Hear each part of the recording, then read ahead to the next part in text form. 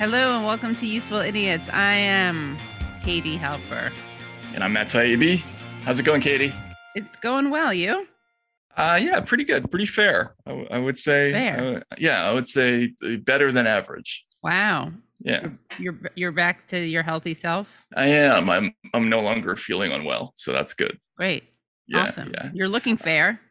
I In am. the old sense of the word, not Well, the pasty sense. yeah, no, yeah. Oh, okay. Well, probably both things. Hopefully.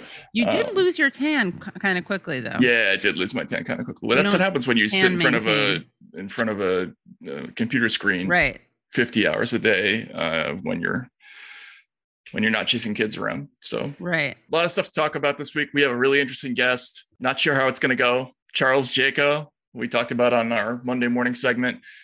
We reached out to him. Well, somebody reached out to him essentially because we were so taken by his sense of humor that we thought he would be a fun guest, a fun guest and somebody who could talk sort of fourth wall journalism stuff. We're not sure if he's taken the invitation in an insulting or challenging way. We're a little unsure of that. So this could be interesting to see. It's gonna be an adventure. Yeah, to see how it roller goes. coaster. Yeah, and he was like known for his coverage of the Gulf War. And he's had all kinds of crazy adventures. He got beaten, had to be airlifted out of Panama. He met his future wife abroad, which is sort of part of a fictional theme in one of his novels. Won a Peabody. Really interesting guy and very funny. And so we'll see how that goes. But lots of other stuff to talk about in the news this week. We're not going to get to all of it. There were some developments. Obviously, the show is called Useful Idiots. We've launched in the middle of like the Russiagate furor. So there was, I thought, a kind of a significant development last week with the indictment of one of the Clinton lawyers on a charge of lying to the FBI. And a lot of the sort of mainstream news organizations have essentially said, "Oh, this is no big deal." But if you read the indictment, it's bad. Like there's lots there to sort of suggest that basically the entire Clinton campaign was kind of complicit in this kind of systematic effort to foist fake stories into the ether. We can talk about that some other time, but it's an interesting development. As we're doing this show, there's a new development. The national political correspondent for Politico, Ben Schreckinger, has a new book out about the Bidens that, among other things, confirms a bunch of the details in the Hunter Biden laptop story, which I think neither of us felt was a terribly huge story at the time. At least we didn't know, right? Right. Yeah, but the suppression of it was the story. Yeah. And they suppressed it on the grounds that it was Russian disinformation and fake, and it turns out to be neither of those things. So that's interesting. I mean, the story in itself is just about a ne'er-do-well son for whom my heart actually goes out, although it also, his life, I think, exemplifies the hypocrisy of several politicians, anyone who voted for the crime bill, except for Bernie Sanders, who voted for it after trying to change it, which is very different. So not just except for Bernie Sanders, except any politician who tried to change it. I'm shocked that you're taking that position. I know. Yeah. Well, he voted for it because it was because the Violence Against Women's Act was in it, but he did try to take the death penalty out. He railed against it.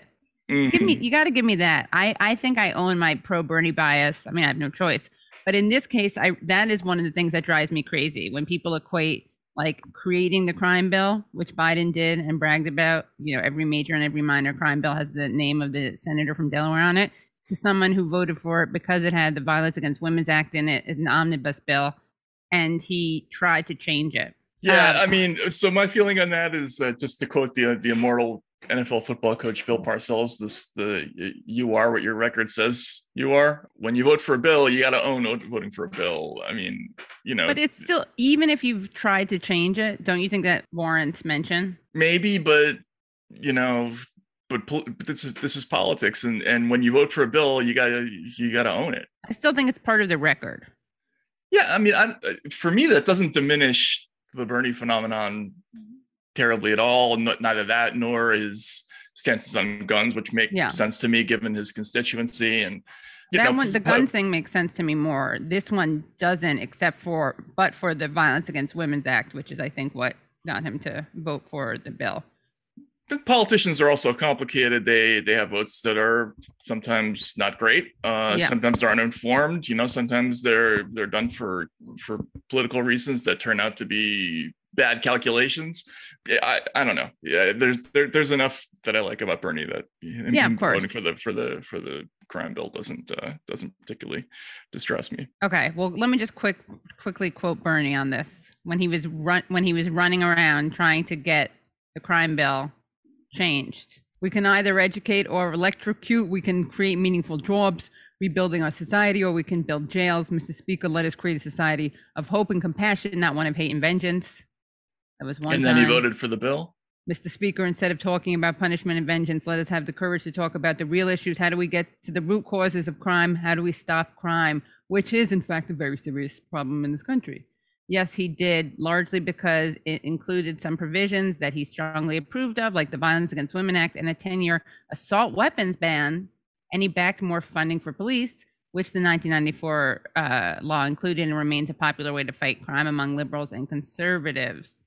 But he voted against the 1991 crime bill. He voted against banning Pell Grants for college for prisoners. He voted no to amend the 1994 crime bill to ban the federal death penalty, and he voted against the Anti-Terrorism and Effective Death Penalty Act of 1996, which stripped defendants and prisoners of their ability to contest court rulings, even when the rulings may be unconstitutional. Katie, how about just Bernie's not perfect? Can you go there? Can you say that? Yeah, but I would say like his voting. Yes, sure. Can you say those words? Bernie's not perfect. I've already said that. All right, there we go. Okay, all right, good. I just think this case is different from his imperfections. Yes, he voted for it, but he did really run around trying to make it better. Okay. So that's the asterisk. I believe that's the political term for it, right? Gotcha. But ran around trying to make it better. Right. Yes. Okay. Well, let's get into it then. Let's get into the four food groups. Democrats suck. Republicans as opposed suck. to his gun stuff, which he had just to put a bow on it. I understand his gun stuff. I don't like it, but I understand it. And that there was no conflict, right? There was no wrestling with it. That's all I mean. That there was conflict in wrestling. Okay. All right. He didn't try to change the laws that he did for the people of Vermont and their whatever. What do they have? Rifles? Katie, let me ask you a question.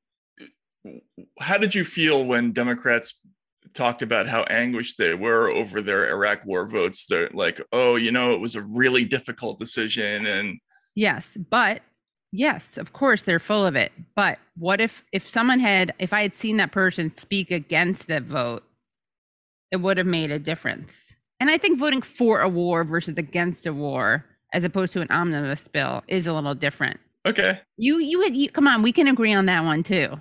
I don't know. To me, it seems like the same thing. Like you have objections to it. That the difficult decision is yes or no on the bill, and you don't get credit for. It's not horseshoes. Yeah. You don't get credit for being close. But that's okay. We can agree to disagree, right? This is us being mature. We're growing in our relationship. We're growing. That's what's happening. He was for the first Iraq war. That was a mistake. Right. He was for the first Iraq war. Wow. Right? Okay. There we go. I don't know. See how it just rolled off the tongue? Yeah, that was good. That was great. Progress. I'm growing. Yeah. All right. So what do we have for Democrats suck? Okay. So for Democrats suck, we have everything. They basically just suck so much. It's not even funny. We got people like Joe Manchin who are terrible. We got Kristen Sinema. But as you've pointed out, Matt, on many occasions, they are kind of the effective boogeymen, the bad guys, where we know that people ranging from Chuck Schumer to Joe Biden could, of course, pressure them politically to do the right thing. Well, their job in the caucus is to be the sticks in the mud who prevent the Democrats from doing all the wonderfulness that they really, really and truly want to do. Right. This is their version of wrestling. Yeah. Are they heels? Is that the right term? Yes, they're heels. Yes. Yeah. Yeah, they're heels. Yeah. Aren't you impressed? I am very impressed. That was even a wrestling term. We were talking about wrestling. I know. That's why I brought it up. Excellent. Well, so as is often the case, we didn't really hear about this person, the parliamentarian, when the Republicans were in charge, largely because I think they fired their parliamentarian. But the Senate parliamentarian ruled on Sunday that Democrats cannot create a pathway to citizenship for millions of people as part of their $3.5 trillion spending bill. I'm reading at Democracy Now! Democrats were hoping to pass the measure, which could grant citizenship to immigrants with temporary protected status, or TPS, essential workers, farm workers, and those brought to the U.S. as children, by passing the package through reconciliation without Republican support. So we got another example of the parliamentarian making this decision, and Democrats, the party responding to that as if that is significant or as if that's some kind of insurmountable decision. Right. The parliamentarian is kind of serving a similar function to Manchin and Sinema, except no one knows what the hell they are or who the hell they are. Right. I mean, it's just all very convenient, right? Yeah, it's all very convenient, and it's all a question of norms. Fault. It's all it's this norms. Like, I think, was it Sirota who talked about this with us? How the Democrats are obsessed with norms and process, and the Republicans couldn't care less. Well, they're obsessed with norms and process when they need to be. Right. When they don't need to be, they're completely indifferent to norms and process. But they hide behind norms and process. Yeah. Right. Yeah. Right. Exactly. Right. And then on a related note, we have a story about Haitian immigrants. I should say, actually, Haitian asylum seekers. People have probably seen these awful photos and footage of Haitians who have fled Haiti. And they are set up in these kind of makeshift camps underneath a bridge in Del Rio, Texas. Biden, remember, he really ran on being the humane, non-xenophobic guy. And they've already sent back 3 mass deportation flights to Haiti. And they're trying to mass deport 14,000 Haitian asylum seekers. Then you also see these images, these really disturbing images of men on horseback who have whips. In Del Rio, Texas, photographs and video footage of Border Patrol agents on horseback chasing, grabbing, and whipping Haitian asylum seekers have sparked widespread condemnation. One border agent was heard screaming obscenities at asylum seekers, including children, after they attempted to return to a makeshift camp where thousands have been staying underneath a bridge for days. Hey, you use your women? This is why your country because you use your women for this. White House officials said they will investigate the violent attacks. Meanwhile, Homeland Security Secretary Alejandro Mayorkas traveled Monday to the makeshift camp in Del Rio, where he once again warned asylum seekers not to come to the United States. Only Haitians living in the United States before July 29th are eligible for temporary protected status. If you come to the United States illegally, you will be returned. Your journey will not succeed, and you will be endangering your life and your family's lives. Driven by hunger, hundreds of Haitian refugees cross back into Mexico and return to the U.S. makeshift camp carrying food. This is a Haitian asylum seeker who says he and his 2 children went without food for 4 days. People in the United States don't give us anything, just water. Since children only receive water, children are going hungry. We are out in the open. The United States government has no conscience. Advocates say at least 3 more deportation flights were sent to Haiti yesterday. Several more are expected today and in the coming days as the Biden administration continues its mass expulsion of Haitian asylum seekers, including families and children. What's interesting about this and disturbing is that Biden is using Title 42 to expel asylum seekers without giving them hearings first. And, in today, and nothing would fundamentally change, which, of course, is something that Biden said in front of a bunch of donors, not publicly, but it got leaked out. He was telling a bunch of rich people that nothing would fundamentally change under his presidency. Trump invoked Title 42, citing COVID-19, but health experts say it has no medical basis. So he's using something that Trump also invoked.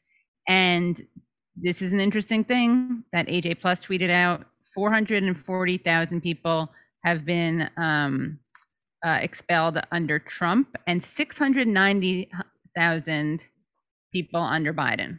That's brutal. Just brutal, awful stuff. And And, I think just remembering like that, sometimes it's easy because these people are born in other countries. You think like, why is this our problem? Who cares? But what would you do in the same situation if you could? It's just a human response. Yeah, no, of course. Yeah. Of course. I mean, especially I know I'm stating the obvious, but if you have kids, yeah. Again, it's just the optics of this.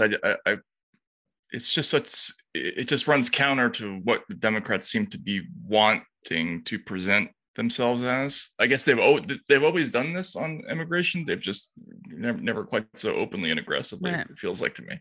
Their NPR gathered some of the photos, and of course, if we saw any of these while Trump was president, there'd be justifiable outrage.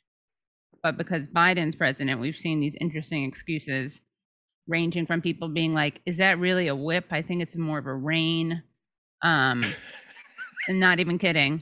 And like, well, someone was like, well, these Border Patrol officers are Republicans and Trump supporters. To Biden is, at least Biden feels bad about this stuff. Dudes on horseback in cowboy hats with whips. Not a good look for the United States. This whole Biden policy, immigration policy, they've been remarkably consistent about the whole "don't come here" theme. Yeah, it's true. To be fair, they were very frank about that. And in fact, we had that amazing Biden image, which we should clip in for later, of him standing in front of what looked like kind of a sun.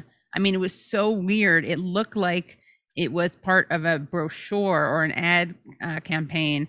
And it's like, "I can't be any clearer, do not come," in Creole. Which is interesting because I don't know who the audience was for that. You remember the Haitian embassy tweeted that out? I want to see that. That's awesome. There it is. Okay, so how would you describe it? It says, "I can say quite clearly, don't come over," and it's in Creole on the actual image, and then it's translated into English, and it's the U.S. Embassy in Haiti's tweet quoting POTUS. This is back from March 2021. How would you describe for people just listening what the image of him looks like?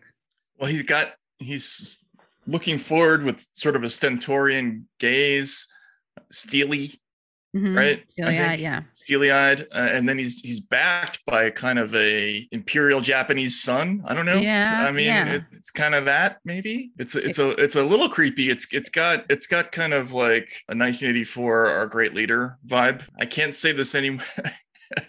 I can say quite clearly. He probably can't say quite clearly, right? I think it would come out probably a different way.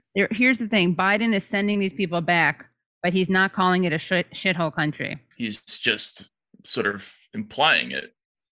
Well, he's actually probably not implying. I mean, he's implying. I think he's, if any, I mean, maybe that they're shithole people, but I think if he were going to imply that it's a shithole country, that wouldn't be okay for him to not to tell them clearly, don't come. I mean, I think the political message here is, we're not letting a whole bunch of people, who are either going to take your job or become a problem, come into the country, right? Like that's a dog whistle message of all this. The difference is Trump just comes out and says, "I don't want any people from shithole countries in our country." Right. I don't feel that one of those is particularly better than the other.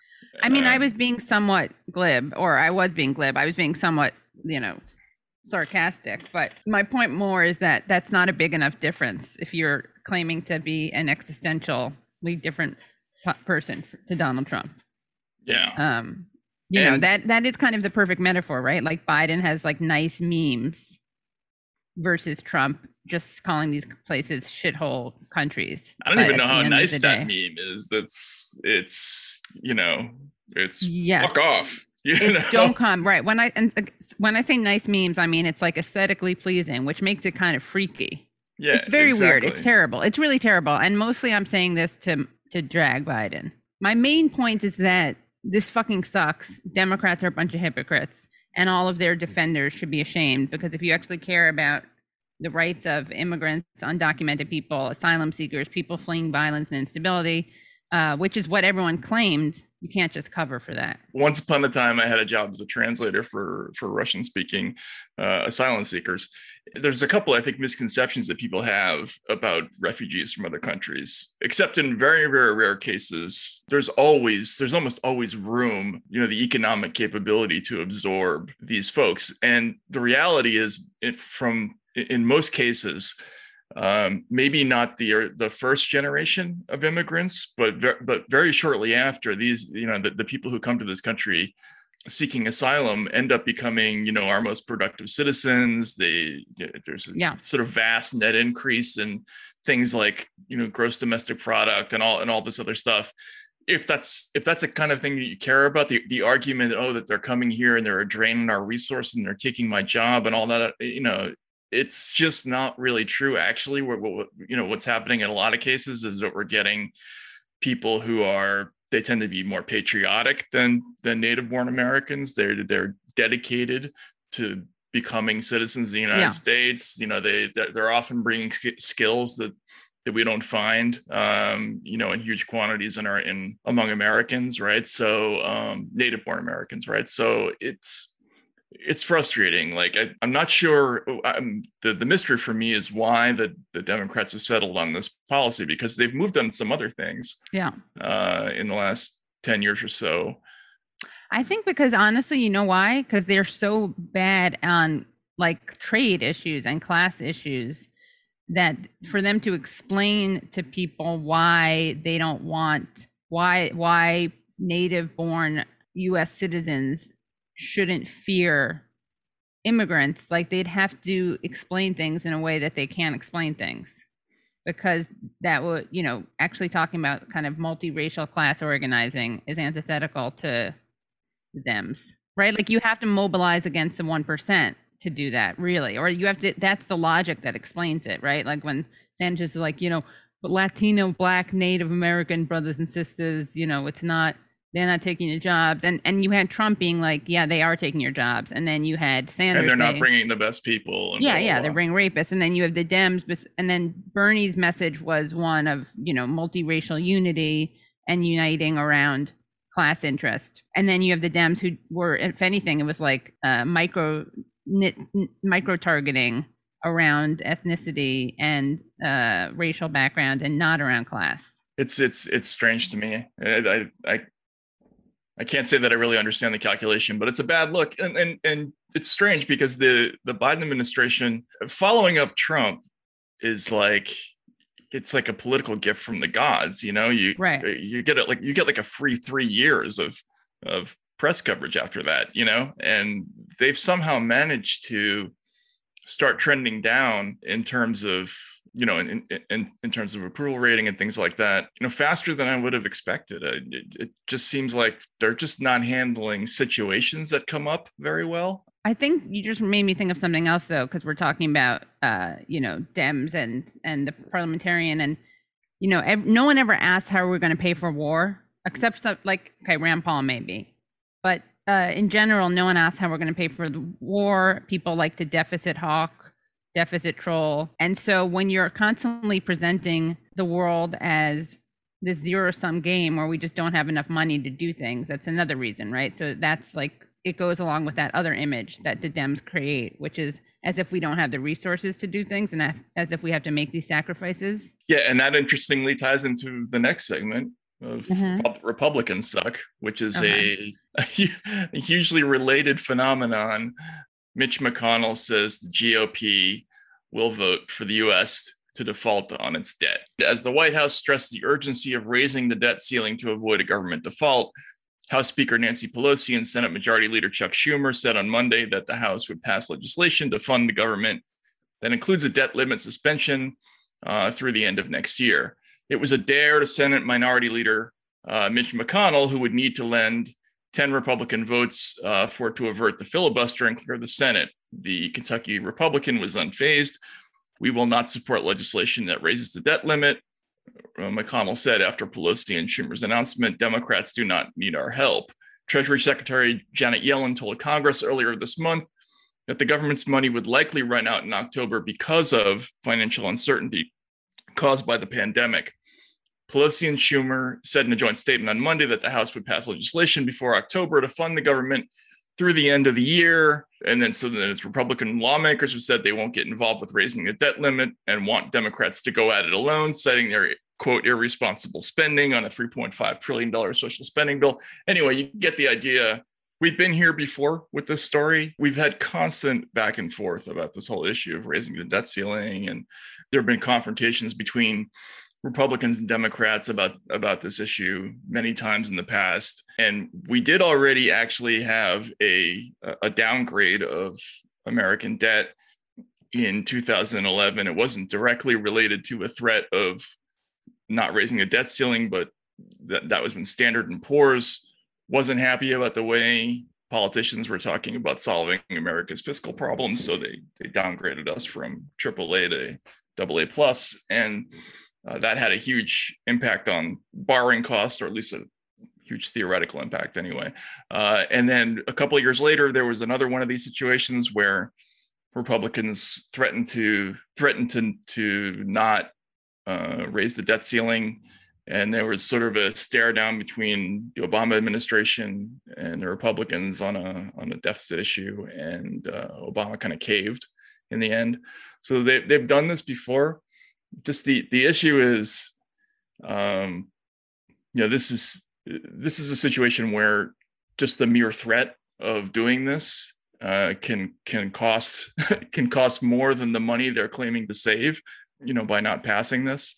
So because you can end up getting downgraded, and a default obviously would just be catastrophic for the United States. It would cost us a fortune to ever borrow money, and we have so much we have to borrow every year. So this is crazy. This is just classic, legitimately like sociopathic Republican politics. This is old school, sort of pre-Trump, insane Republicans. It's not the kind of new out to lunch Looney Tunes. Although I guess the old ones were also out to lunch Looney Tunes, right? But not quite to the degree, right? The old ones were out to lunch Looney Tunes in a kind of different way. Even if you wanted to reduce spending, you got to kind of do it in the front end. Like it's a little late to do it once you're at the point where you have to borrow money to pay off the money you've already spent. Like that's not how it works. Like you don't, although I guess you should never compare it to family budgeting, but in this case, it actually does kind of fit. Right. It's usually used to yeah. Right. In this case, I think, if you want to control your personal spending habits, the way to do that isn't by not paying your credit card bill. Although I like that. I kind of like that. It's kind of like putting your head in the sand, but that's not very good fiscal policy. Yeah. Well, so except in this case, we don't actually need to pay it. I mean, we need to pay. Well, yeah, we can just keep borrowing. Right. Especially when you have the ability to unilaterally print money to pay your credit card bill. You should probably just pay your credit card bill, because after that, I guess if you just wanted to make it impossible for you to spend in the future. Yeah. They are sadists and sociopaths. Yeah. That's nuts. So what do we have for Isn't That Weird? So for Isn't That Weird, we have a fairly weird story about a TikTok couple that are practice parenting on kind of realistic looking baby dolls. So there's a woman named Jess Ellis. She's a TikTok creator in London. And the good news is that she has a boyfriend who's also into this habit. She spends a lot of money on them, and she puts them in strollers. And reading at the esteemed New York Post, oh baby, Jess Ellis, a TikTok creator in London, UK, found a boyfriend who goes along with her creepy reborn baby doll obsession, worth nearly $3,500. From real life stroller outings to matching father-son outfits, there's nothing she won't do to teach her partner, Avery Rassin, how to be a dad. So let's just watch the videotape, which is really creepy. And she's holding this very realistic doll. Baby doll. My boyfriend matching my weird, and then he's also holding a weird doll. Come with me and my reborn baby to meet my partner. No one ever notices that she is a doll, would you? She's pushing a stroller with a very realistic looking baby. He's home, and yes, he supports my hobby. Do you want an actual kid? Someone asks, and she says yes, absolutely. And you see a little baby. Do they not know how? We just aren't ready yet. Yeah, we just aren't ready yet.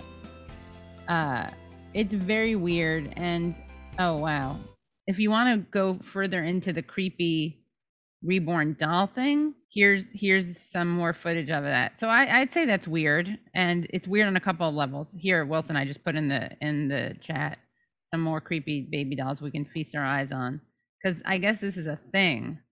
They're silicone. I don't know if she uses these in particular, but there is a whole thing of reborn babies, and the ones in this particular video are silicone. Reborn. I know. What I does don't know that why mean they're exactly? called that. I don't understand. But you're supposed to practice it.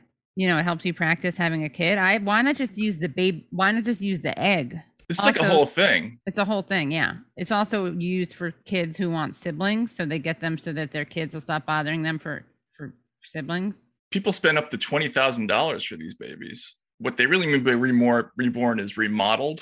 Yeah, but they're not made out of babies or anything. Don't worry. No. Which is what it kind of sounds like. It sounds like a baby brought back from life or something. This baby won't keep you up at night. Doesn't look very healthy, that baby, though. That's not an appealing looking baby. No, that one looks very realistic. Oh my goodness. Canadian artist Sarah Gibbs 49 makes hyper-realistic silicone dolls by hand. There's someone in Iran who does it too. Lest you think this is just a North American thing. Each newborn retails for about $7,000. That one does look really realistic.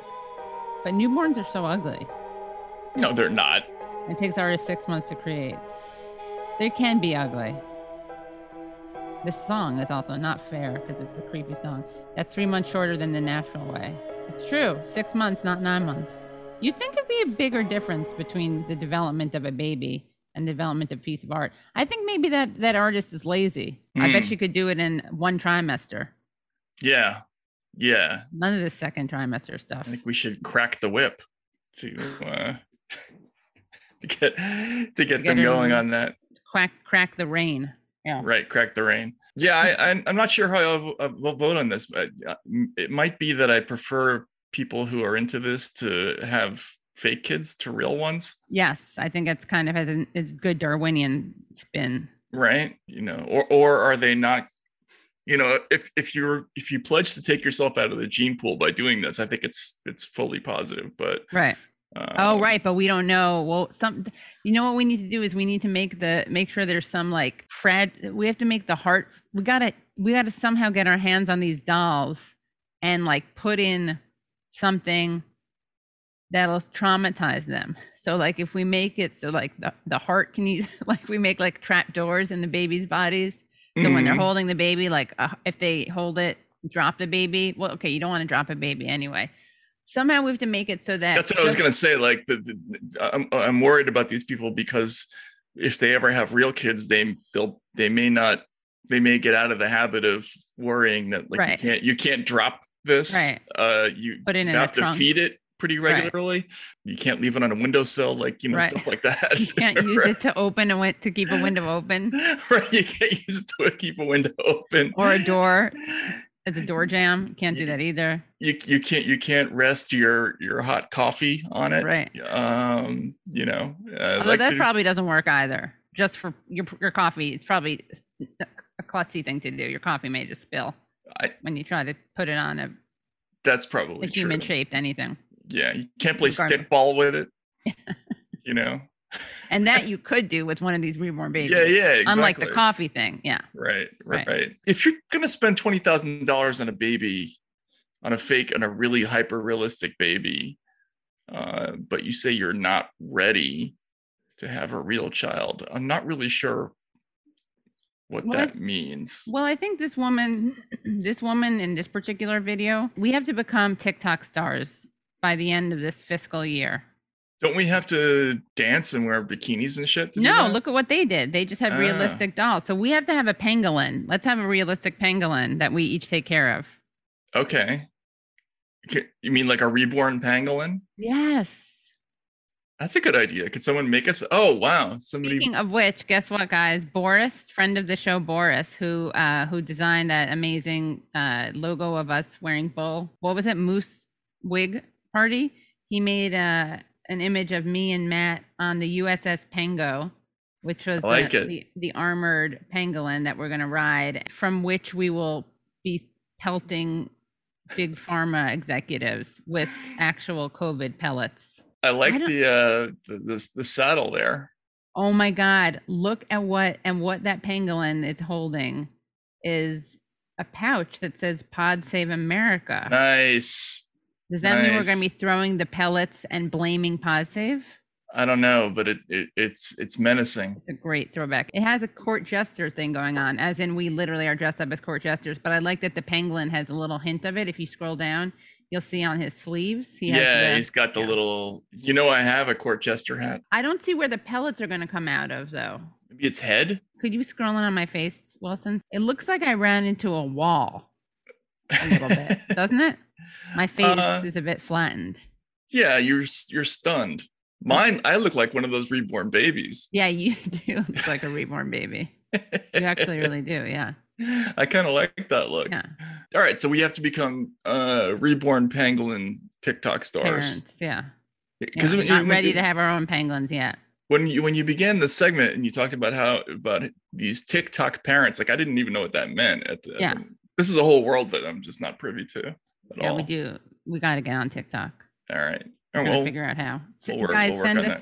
I'm going to tweet out right now, actually, what could Matt and I do to get famous on TikTok? All right. For Isn't That Terrible? And again, we go to the New York Post. Is sponsoring the show. We're in partnership with them. Just and they're becoming sort of the Fleet Street of the United States. But they've always been that, right? Which I guess is not surprising since they were owned by Rupert Murdoch. So the headline is "Man defecates in grocery freezer. Shopper ends up with it on her hands."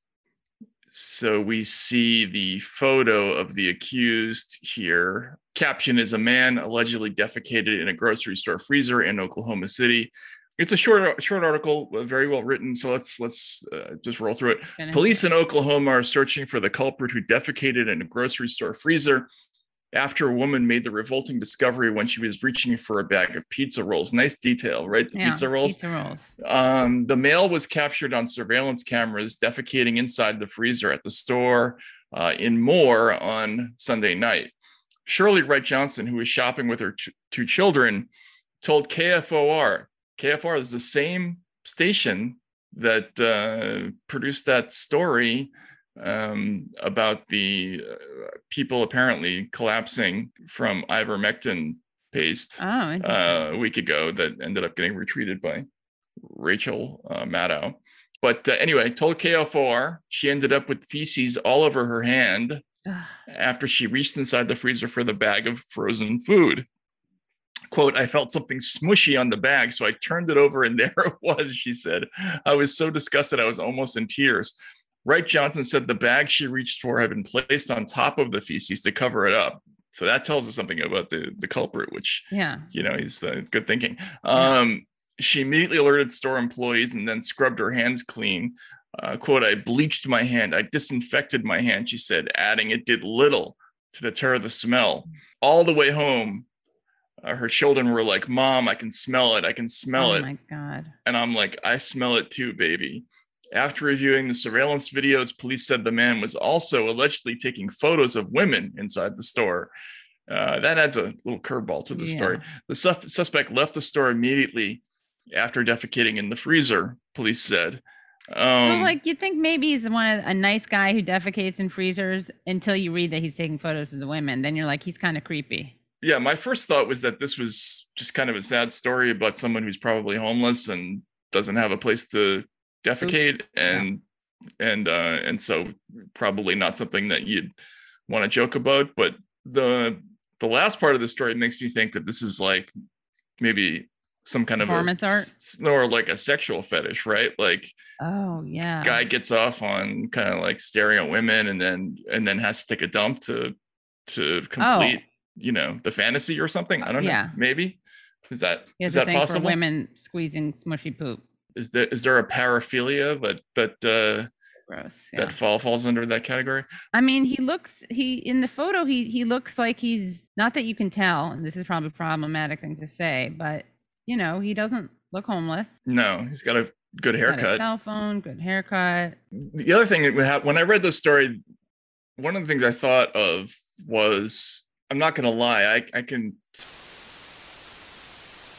Anyway, I wonder if they caught this guy. It's tough to know whether this is an act of hostility or whether this is a compulsion, whether it's a jokester. Yeah, come on the show.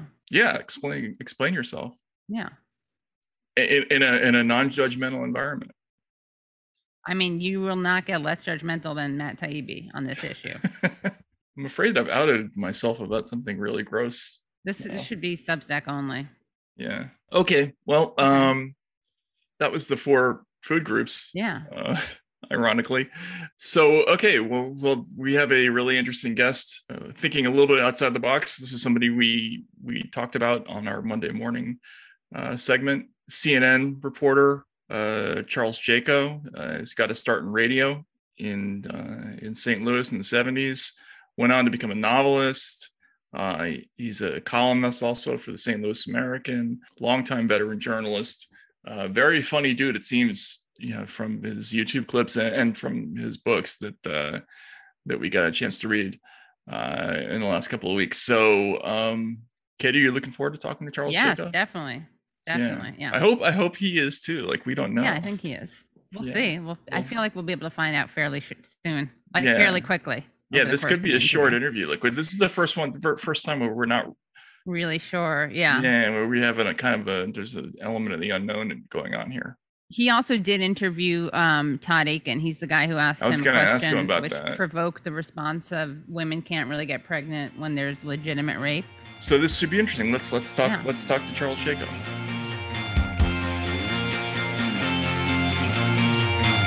Hello. Matt, how are you, sir? How are you doing, Mr. Jaco? I am doing exceptionally well, my friend. Thank you very much for having me. Okay, Katie, it's a pleasure to see you. Thanks for all your help and stuff. Yeah, of course. Oh my God. Yeah, I got mine too. Yeah. Okay, well, welcome to Useful Idiots, Charles Jaco. We thought we would just sort of start by explaining ourselves, since this invitation must have seemed like it came out of the blue. Katie and I do a segment, a live segment called Monday Morning, where each week spelled MOURNING. Right. We review the Sunday morning news shows, kind of go through the highlights of all the things that they say on Meet the Press and that sort of stuff. And during the Afghan withdrawal, we were kind of having a discussion about the sartorial choices of some of the war correspondents. We were sort of noticing that Richard Engel likes to stand with his hands on his hips and, sort of tilt slightly towards the camera. And then we, as a result of that, we started going sort of back in time and looking through war correspondents from the past and what their strategies about various things were. And we came across some videos of you and that I'm sure you're aware of. And you were so funny that we thought this would be an excellent person to ask about all sorts of things, from Afghanistan to war reporting in general to fourth wall questions about the media, that sort of thing. And so that's why we're here. Novel writing. Yeah, then we read your novel, and that prompted us to, one of your novels anyway. So we have lots of serious questions we wanted to ask, but I thought we would start with our original question, which is what's the best strategy for dressing for a war correspondent, and how should they, like, some people go for the full-blown lots of equipment strategy, and some people go for the pared down lightweight desert wear deal. Like, what was your thinking on in terms of Matt? Did you wear khaki on purpose? I did. I don't have any khaki. I'll try to grab some from my dad's room. First, we were told by the U.S. military before this started that no, loud colors. We don't want you to be visible in case you were on an embed out in the middle of nowhere. So they said, desert colors as close as you can to matching the camo, because we don't want you showing up in, a hot pink sweater or something that will kind of flash like a light. And in terms of the full battle rattle, I think it's just, are you being shot at that particular moment or not? If you are not being shot at, then there's really no need for, the body armor and the helmets and everything, because we had incoming missiles and shrapnel exploding over the camera position or very close to it. Sometimes we would wear the body armor. Sometimes we wouldn't. We always had the gas mask with us because we were told to assume, which turned out to be wrong after the war, we were told to assume that Saddam had indeed been able to match chemical warheads on his missiles. Now, he obviously had not. But at the time, We were, told to assume that, have your gas mask with you at all times. If you think you smell gas, put on yell gas, gas, gas, so everybody knows. Put on and secure your face piece, and try not to get in the way or get killed while you're doing it. In terms of so in terms of dress, it was like, kind of khaki, roughly military looking stuff. So all right, that's easy. I've got a dull wardrobe anyway. That was the reasoning behind that. I mean, I think in some cases, I don't know if people actually make those conscious choices. I mean, I'm sure they do. When I was, getting dressed, it's like, okay, what's the weather? Because it gets awfully cold very fast in the desert at night. So it's okay. You'll layer stuff on. So I'll put on a, kind of a sweatshirt over the, shirt and that sort of thing, or I won't, depending. Is it going to be raining? Is the dew heavy? Is it going to be bloody hot? So mine was generally based on functionality and whatever I had in my closet or in my suitcase. There was no consciousness. I'm sure people who are a good deal more photogenic than I make conscious choices about what it should look like. But for me, it's like, well, this is what we've got with us, so I guess that's the fashion choice. Right. Yeah. It seems like there are basically two species. There are the people who just do it for functionality, and then there's others who are very conscious of how war correspondent they look on air, basically. I kind of like these guys who take keffiyehs or scarves or something and tie them kind of raffishly around their neck like they're a World War I aviator. That's right. That's a good look. I should have tried that sometime. That like kind of Lawrence of Arabia thing. Yeah, I think that that is a good look.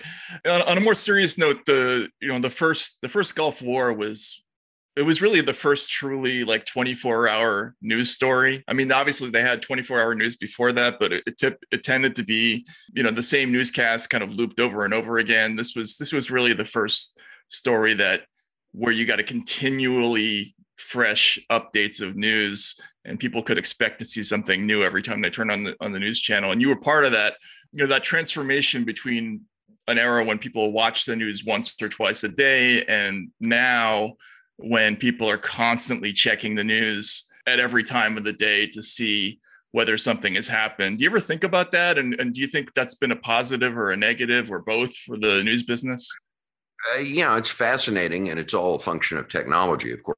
What can you do and what can you get away with at any given time?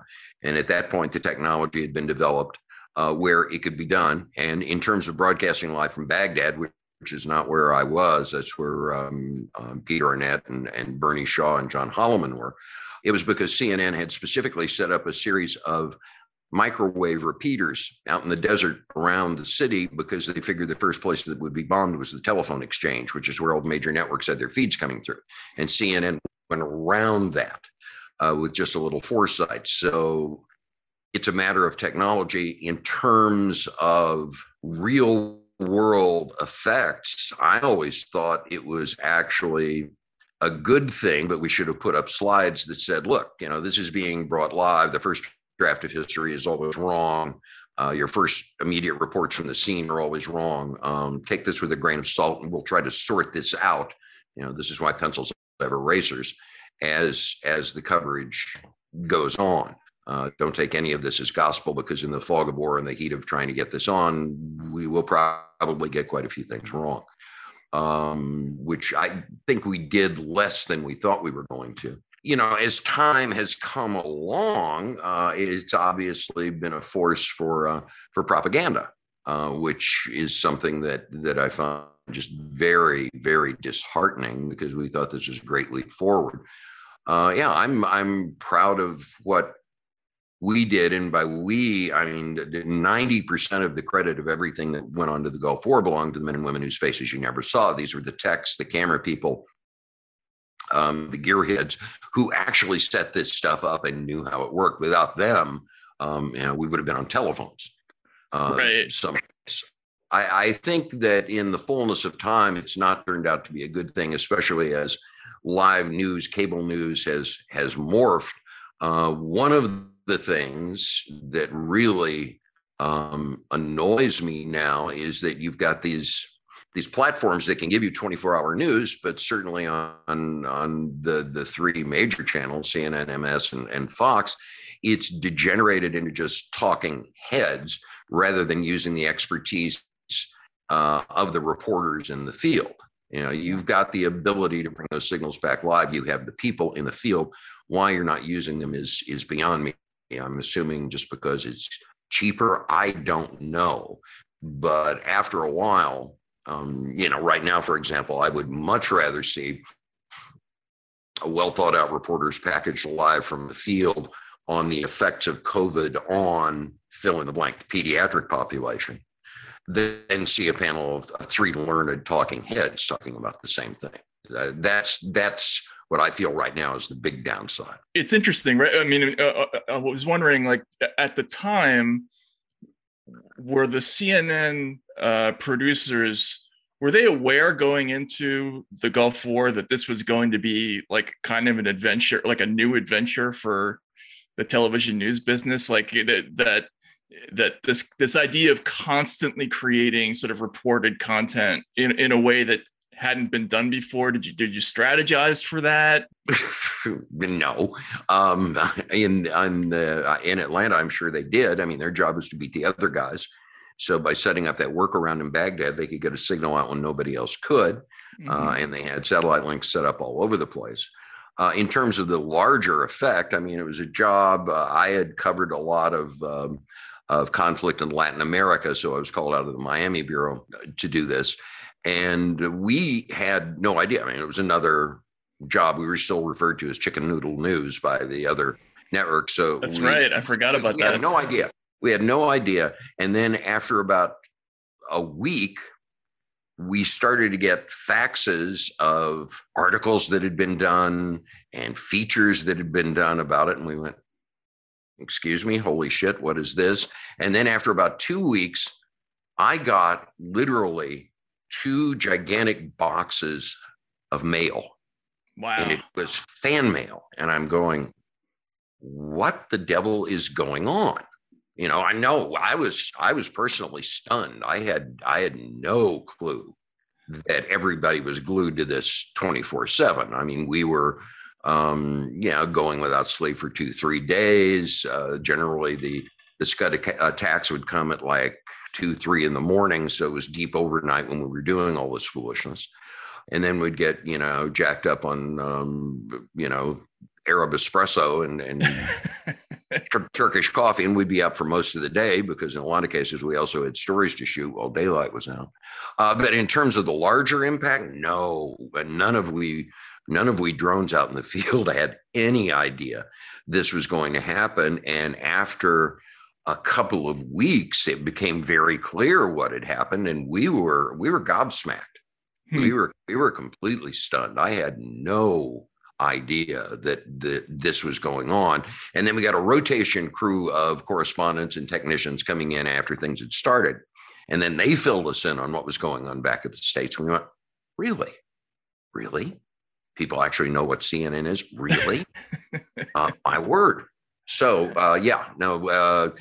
it may have been part of a long-term plan that Ted Turner and Ed Turner and Bob Fernand and the rest of the, and Tom Johnson and the rest of the executive suite people had. But for the rest of us, we were clueless as to what was going on until it became apparent that we had this sort of effect, and our response was always the same. Well, I should have gotten a better haircut and maybe upped my wardrobe a little had I known this.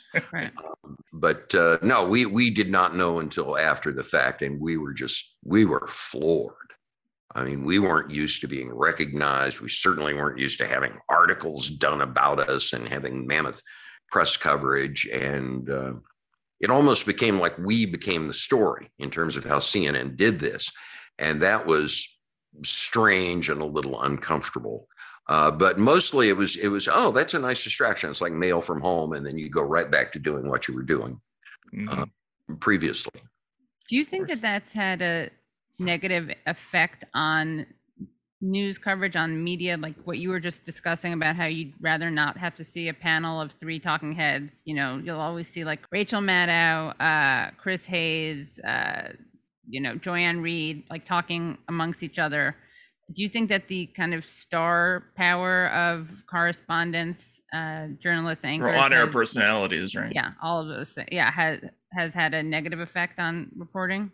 Well, I maybe it's partially that. I think it's just easier and simpler to get talking heads into a studio. That way the programming will get on the air. I mean, what annoys me is I know CNN and NBC News, with MSNBC and to a lesser extent Fox, have a widespread network of correspondents all over the place.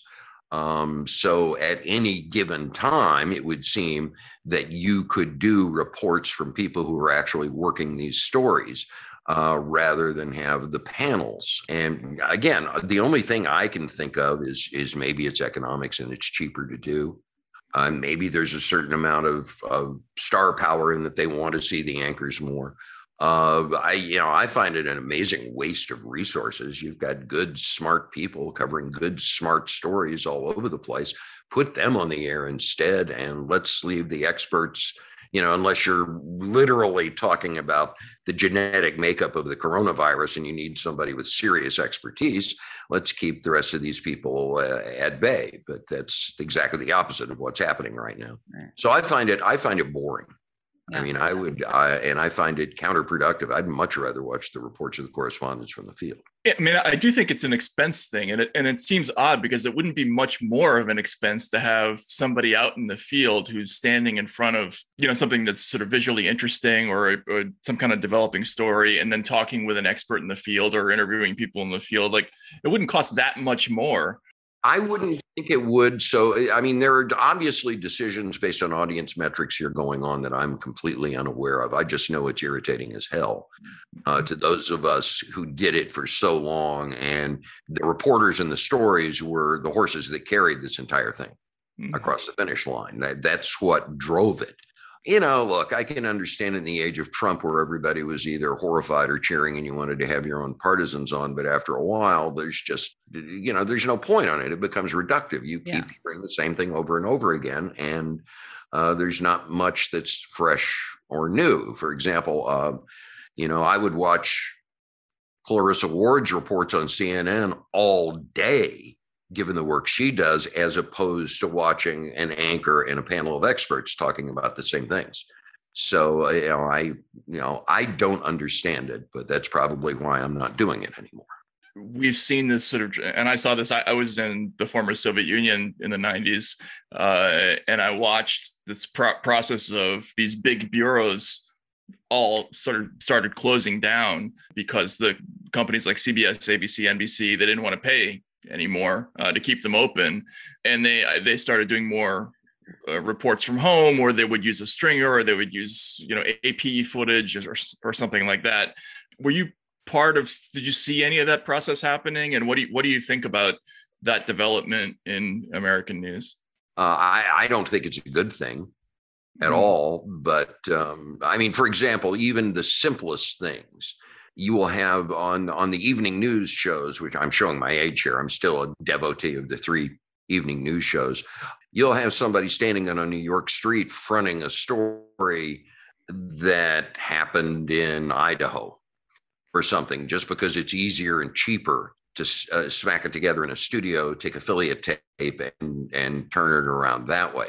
I find that absolutely appalling. It's like, why? You have people, you just don't want to spend the money to put them there and deal with the expense of doing uplinks and everything else. I think that's penny wise and pound foolish. And I think that the viewership for a lot of this stuff may have stagnated or started to go down for that very reason. The stuff has become eminently predictable, and you know what you're going to get. It's been a real pleasure. You guys are fun, and this has been really, really interesting. I appreciate you letting me blovate like this. No, of course. And thanks so much. We'd love to have you on again. And, come back on again. We can rate the body language of other anchors.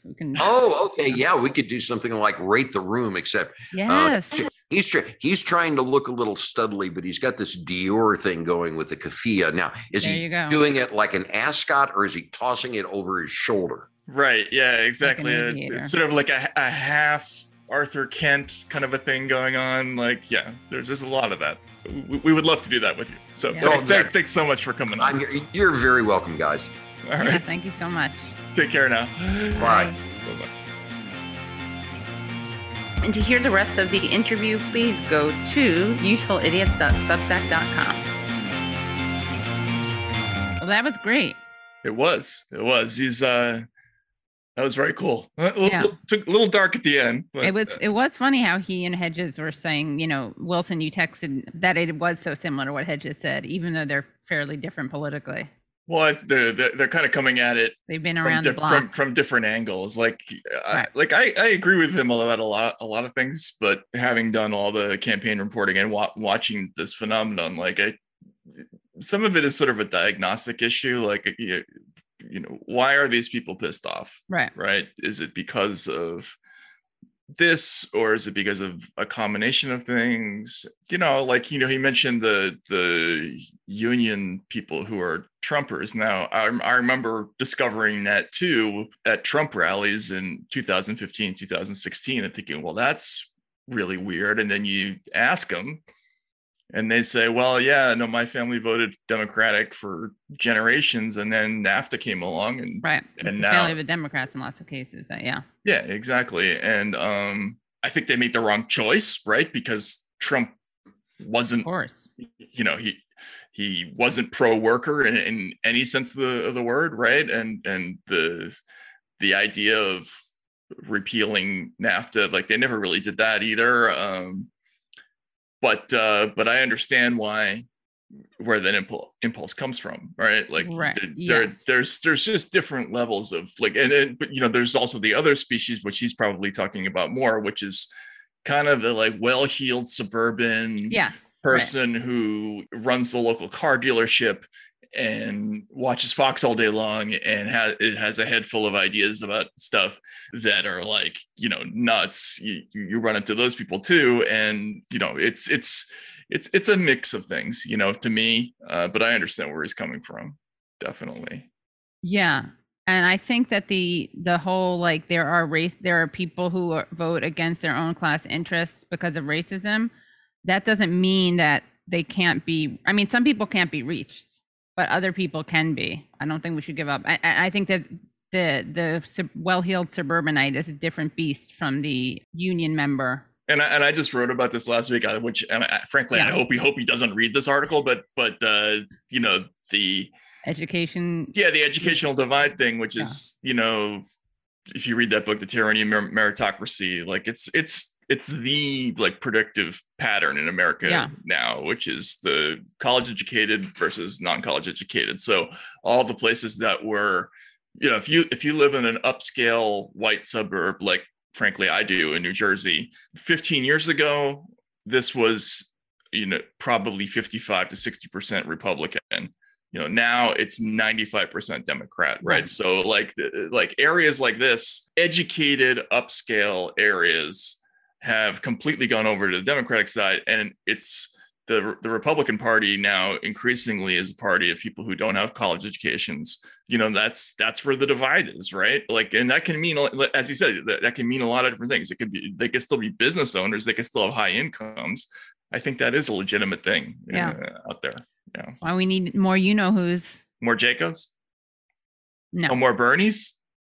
It's funny because he wrote a column about Claire McCaskill and the white working class, and he made a point that we've actually made on this show frequently, which is that the working class is significantly non-white, right? And this whole sort of idea, which is both a political and media created idea of a white working class, and I think it's kind of been used cynically by both parties in different ways. So he brought that up, and then he also talked about how, he criticized Claire McCaskill for going after AOC being the new shiny thing. And he talked about how, the kinds of things he was favoring, like free tuition, are things that would actually be popular among working class people. I think that's of all colors. Right. Yeah. Of all colors. I think that's true. Right. Yeah, of course. Yeah. So we didn't go there because we were all being pessimistic at the time, but it feels like, somewhere in there's some kind of solution. Yeah. Like he has a lot of funny lines in there. He talks about the whole business with his observations about Saddam Hussein, about how everybody has the same mustache as Saddam because they're afraid not to have it, and but he really wants to go into the razor selling business the instant Saddam decides to shave and all that. It's a witty book, definitely. Yeah, so highly recommend it. But I haven't read a book like this in a while. I really have to get back to reading books instead of just articles. Yeah, because we all do. We all do.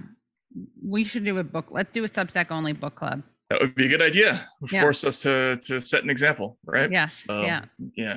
Anyway, that was fun. He was cool. That was really fun. He was really cool. Yeah. Anyway, well, thanks for tuning in. Yes, thanks for tuning in. You know what to do. You guys know what to do. Subscribe. Right. Yeah. All that. UsefulIdiots.substack.com, YouTube.usefulidiots, YouTube.com/usefulidiots. Rate and review us. Find us wherever you find your podcast. Make sure you rate and review us. So help us get the word out. Help us beat Pod Save America. You're either with us or you're against us, guys. You're either with us, and if you're not with us, you're with Pod Save. That's right. There's no middle ground. No middle ground. Stop hedging. Stop hedging. Oh, speaking of which, you want to see something really cute? It's like a 30-second video. Sure. How was your day? Okay. Oh, wow. How was your interview with Hedges?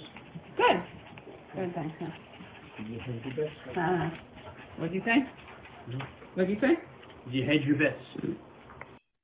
But now you know where I get it from, the puns. My dad asking me how our interview with Hedges was, and then if I hedge my bets. Similar injunction to our audience: stop hedging, don't hedge your bets. Rate, review. Yes. And isn't Bodhi so cute? And on our next show, we'll read the responses that we got about how we could become TikTok stars. Right. Yeah. I'm really looking forward to that. Yeah. Yeah, it should be exciting. Yeah. Okay, we'll see you Monday. Great. Bye, everyone. Bye-bye. Hello. Thank you so much for listening to and watching Useful Idiots. For full episodes and extended interviews, please subscribe at usefulidiots.substack.com. You can subscribe on YouTube at youtube.com/usefulidiots for clips, live streams, and full episodes. Also, subscribe to us wherever you find your podcast. Follow us on Twitter at UsefulIdiotPod and use the hashtag UsefulIdiotsPod. Join us Mondays at 10 a.m. for the Useful Idiots Monday Morning Show, where we discuss the Sunday morning news shows so you don't have to watch them.